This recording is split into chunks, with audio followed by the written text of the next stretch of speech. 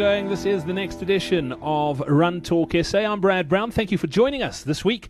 And just to give you a quick update, those Comrades Marathon webinars are happening this week. If you are planning on running Comrades in 2015, do join us. The first of them takes place later on this week. All you have to do is get over to runtalksa.co.za/Comrades 2015. That's where you can register. And we're doing things quite a bit differently this time around than we did last year.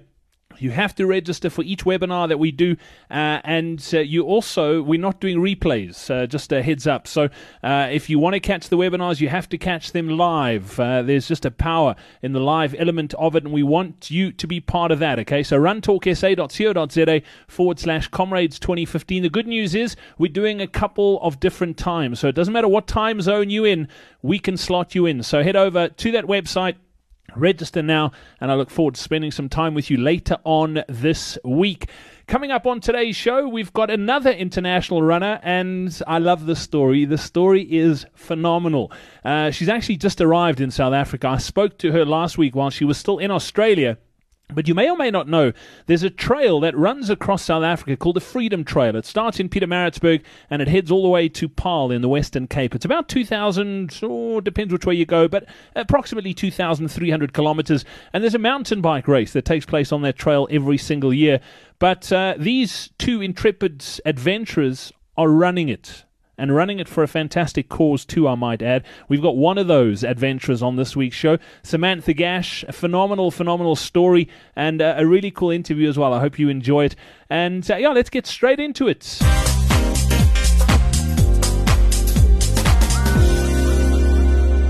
We've chatted before about the Freedom Challenge, which is a pretty crazy mountain bike race that heads across South Africa every single year, and some intrepid adventurers ride the more than 2,000 kilometers on mountain bikes and just take in the sights and sounds of South Africa. But I came across someone who's planning on running the Freedom Trail. Yep, you heard right, running it. And she joins us now. Samantha Gash, welcome onto the show. Thank you so much for joining us today.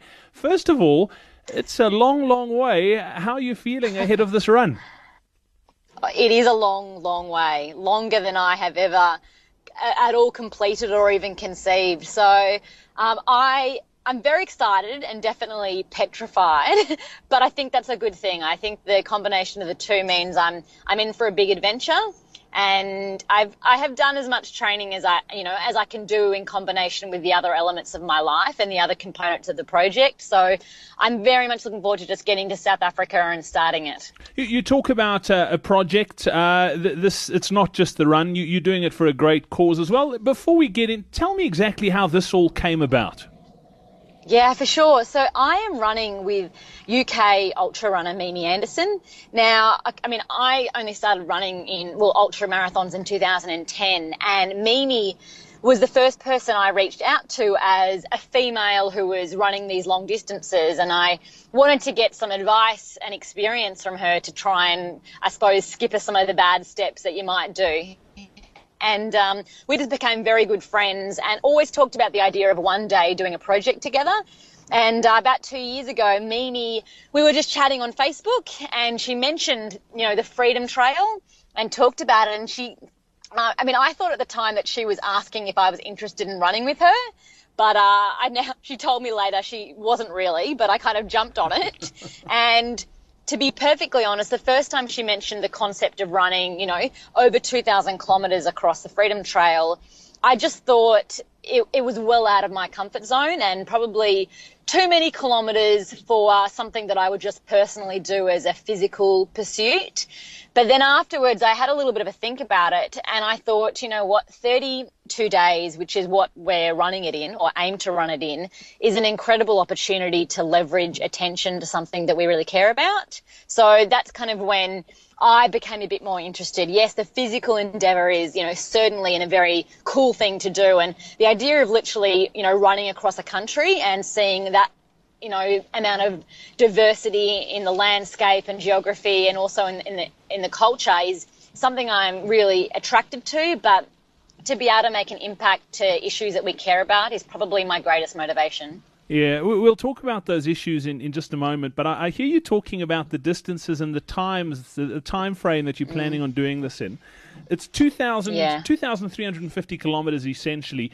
There's a crazy amount of climbing. I mean, I'm looking at the info on Wikipedia, and it says 37,000 meters, which is 1,000 meters. It's a lot. If you do the math, it's a lot. I think Everest is 8,000. So you're going to be going the equivalent of Everest. My maths is terrible. I don't even have fingers, but it's a lot, okay? My maths is terrible too, and I think I like it that way. Something like these. Yes, it is a very long distance, and we've been working with the Freedom Challenge team for really a year and a half now on this, and they've been incredible. I mean, I don't know if we could have moved as quickly as we have on this without their support. At the moment, our projected distance is probably around the 2,150. We're taking a few slightly different, directions than what the Freedom Challenge itself takes.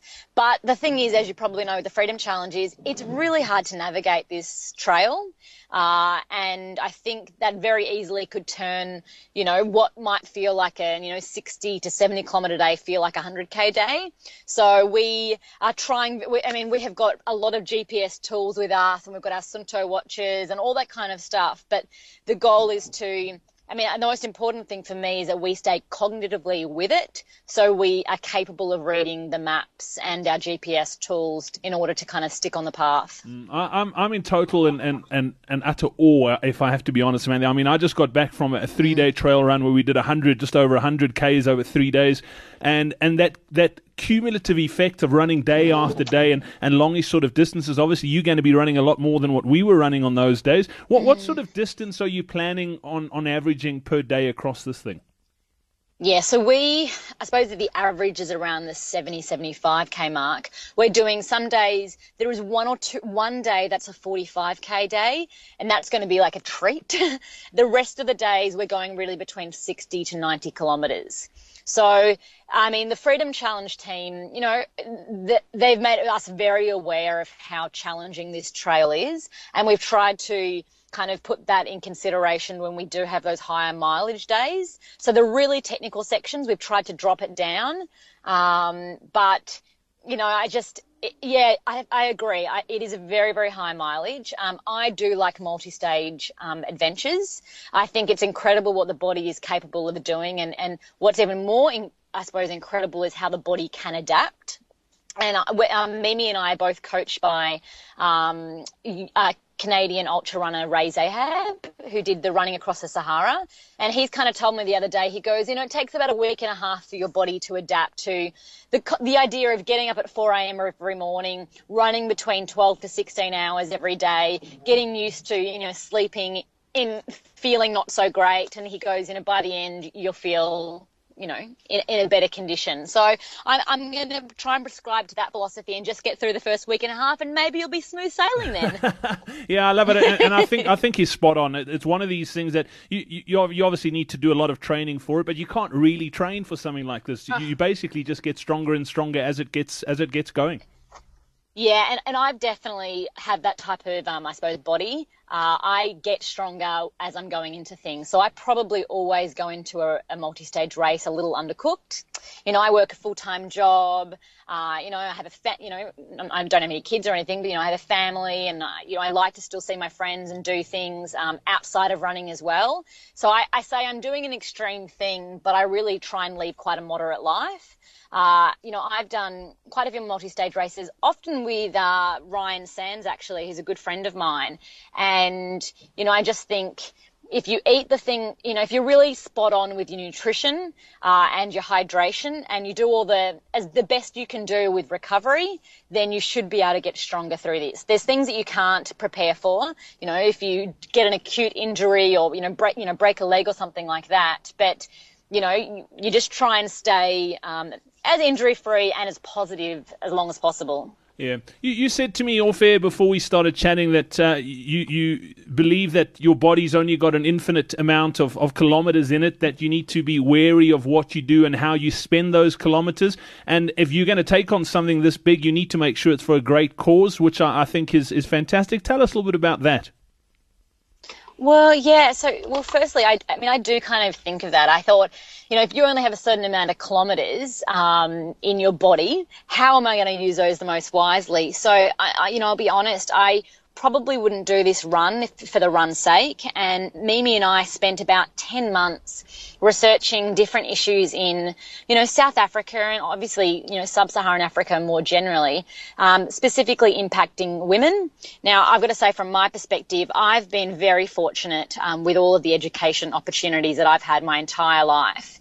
And I truly believe that education is the basis for people to be able to make decisions for the betterment of their life. And so for me, when I learned that there's significant portions of women in South Africa who don't attend school when they have their periods because they can't afford feminine hygiene products, I suppose that really struck me. And I thought, people always talk about increasing the amount of, education resources. But if you actually can't get a girl to go to school because of something as fundamental as she can't afford, a tampon when she's got her period, well, then you've kind of got to get to that first issue before you actually increase the amount of schools and the resources within the schools. So our project is very much focused on, raising attention to that issue because there's a lot of people, even in South Africa, who don't know about it. And then raising a minimum of 50,000 Australian dollars and working with Save the Children in South Africa and Australia. And they're going to create a social enterprise business in the Free State where they're going to employ a dozen South African women to manufacture affordable products. And those products, will be distributed low cost in combination with education programs as well. So, I think it's a very grassroots approach. And like any business, you don't know how successful it will be. But I think, it's something I believe in. And hopefully we have a chance of making, a small impact. Samantha, I think that's absolutely incredible. I mean, and it's so true what you say that I think a lot of South Africans aren't even aware, particularly South Africans who live in urban areas. I think it's, I mean, I mentioned that run that I did. I saw parts of South Africa that are so rural that it's hard to believe that 15 kilometers away there's a town when people are living without basic services like water and electricity, and these are real issues for a large portion of the South African population. Yeah, I mean, it's huge. The stats are, and I could be, I'm a bit tired in the prep for this thing, so apologies if I got the stat wrong, but I think it's 60% of South Africans, I think, cannot afford traditional sanitary products. And it costs US $2 for a pack of 10 pads, and 33.1% of South Africans earn less than US $1 a day. So it's not that, and I get a lot of questions about this in Australia and the UK and the US when I'm speaking to people about it. And they ask me, well, why aren't people, going to school? Why aren't they prioritizing, females, getting that education? And I say it's not about a gender issue to begin with. I truly believe that it's about an economic issue. And then because feminine hygiene is a bit of a sensitive topic, I think it turns what's an economic issue into a taboo issue, then to a gender issue. And so I think it's threefold. And, I think everyone would like, both genders to be, have all access to education, but this is something that's a barrier at the moment. And I think, I hope that we create more awareness about this. And there are a lot of initiatives around the world that do focus on this, and ours is just one of those projects. I think it's absolutely amazing. Samantha, you're obviously Australian. Have you got any connections to South Africa, or was it just that you decided you wanted to run the Freedom Trail, so let's look for some way that we could benefit South Africa? Yeah, I mean, firstly, I've always wanted to go to South Africa. I've never been. And so I have no tangible connections. I've got a lot of very good friends in South Africa. And so when Mimi suggested her interest in the trail, that's when we did the research into what issue would be at the end of the day, when you raise funds or awareness for a particular issue, you need to be personally connected to it.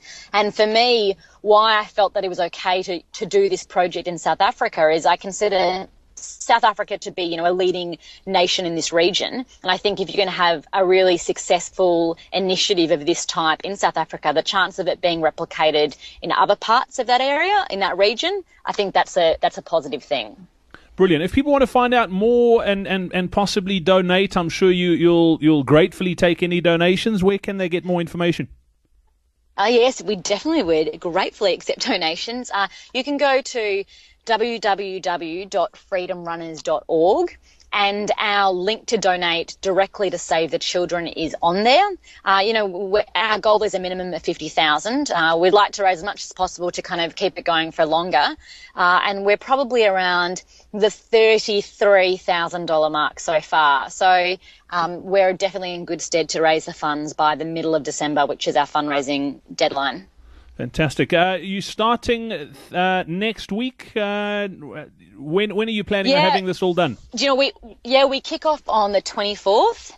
We leave from Pietermaritzburg at that time, and we've actually got a live tracker on our website, and we will be kind of sending back content to our digital team back in Australia, and they'll be embedding that in the website. So hopefully it's a journey that people can kind of be a part of and follow, which I think is always an important component whenever you're trying to raise funds towards something as well. Without a doubt. Samantha, what I'm going to do is I'll put all those links on our website as well, so that if people want to find out more, they can click straight through from our website as well and get more info there too. I want to wish you all the best. Safe travels to South Africa, and I'd love to catch up with you once you're here on the ground and things are underway, and just sort of see how things are going over the next few weeks. Yeah, definitely. Well, we have an Iridium Go satellite device whilst we're out there, so we can certainly chat to you whilst we're in the midst of it. Brilliant stuff. Samantha Gash, thank you so much for joining us here this week. I think you're absolutely amazing. I'm uber jealous, I have to be honest. I love these sort of things. The first thing that crosses my mind is not you're crazy. I think, gee, I want to do that. Hey, I will send you the route and you can come out and join me at any point. Don't tempt me. Don't tempt me. Samantha, thank you so much. I appreciate your time.